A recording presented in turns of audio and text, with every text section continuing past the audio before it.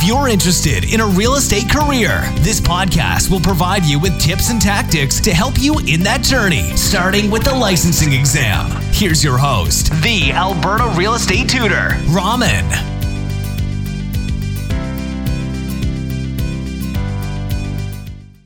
Welcome to the question of the day.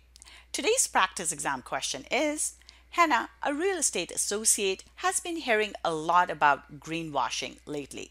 She's curious about this topic and asks her friend Marie if she knows anything about it. Which of the following statements best describes what Marie should tell Hannah about greenwashing?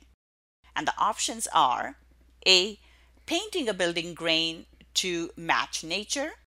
B. Using environmentally friendly biodegradable cleaning products. C. Conserving water to protect the environment. Or D. Making unsubstantiated environmental claims. And the correct answer is D. Greenwashing is when companies will actually not really take any steps to make their products environmentally friendly. However, they will actually use logos or they will use words to make them seem like they are environmentally friendly. This practice is called greenwashing.